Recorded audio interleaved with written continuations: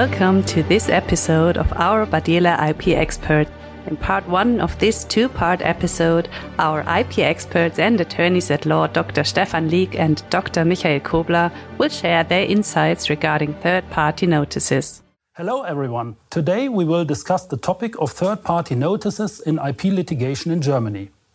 This procedural instrument allows the defendant of an infringement lawsuit to ensure that the findings in the judgment of such lawsuit, for example, the confirmation of infringement, are binding for a court in a subsequent lawsuit between the defendant and the third party, for example, the supplier of the defendant, when it comes to recourse claims of the defendant.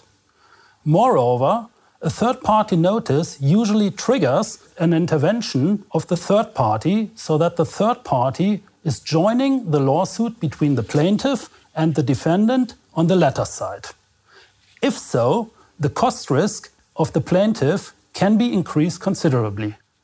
But before we go into these details, Michael, could you please give us a short overview of the requirements and legal effects of a third-party notice under German law?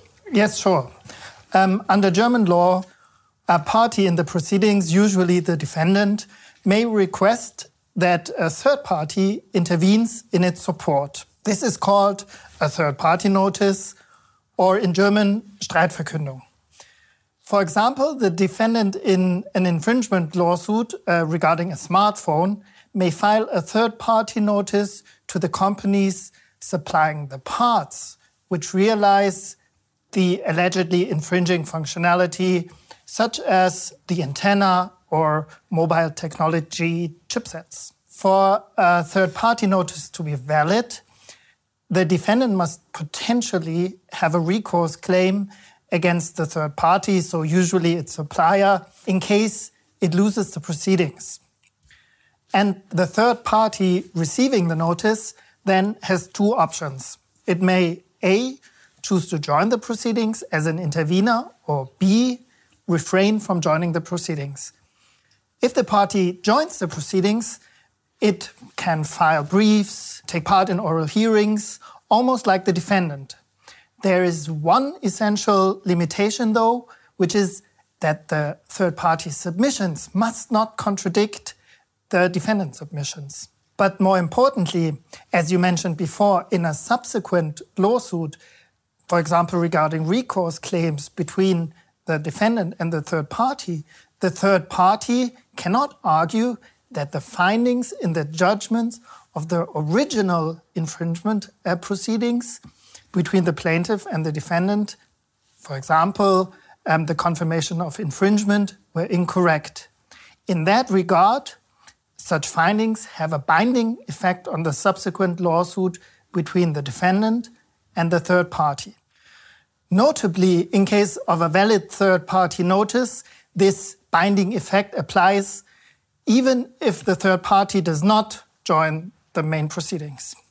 So, in other words, the third party cannot simply or should not simply stick its head in the sand. So much for the legal framework.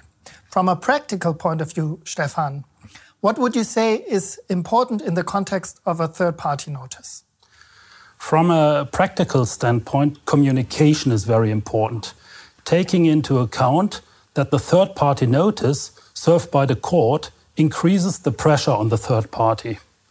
Thus, the defendant should make clear to the supplier, preferably prior to sending the third-party notice, that A, the defendant and the third party are on the same side, B, that the third-party notice is a common and usual procedural instrument under German law, and C, that it is not an unfriendly act, but rather the opposite, namely the request to fight against the plaintiff and to finally succeed, which is in favor of both the defendant and the third party.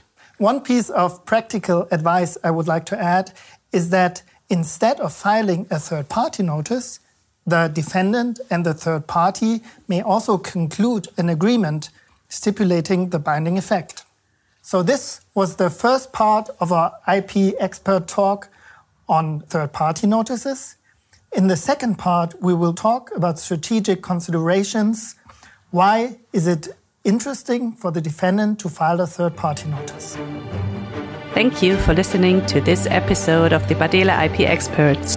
If you want to subscribe to our newsletter, you will find a link in the show notes.